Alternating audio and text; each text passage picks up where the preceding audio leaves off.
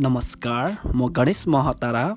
नेपालीहरूको महान चाड बडा दशैं, शुभ दीपावली तथा छठको पावन अवसरमा देश विदेशमा रहनुभएका बुवा आमा, दाजुभाइ, दिदी बहिनी तथा समाज कल्याण गतिविधि नेपालका सम्पूर्ण परिवारहरूमा हार्दिक मङ्गलमय शुभकामना व्यक्त गर्न चाहन्छु। धन्यवाद।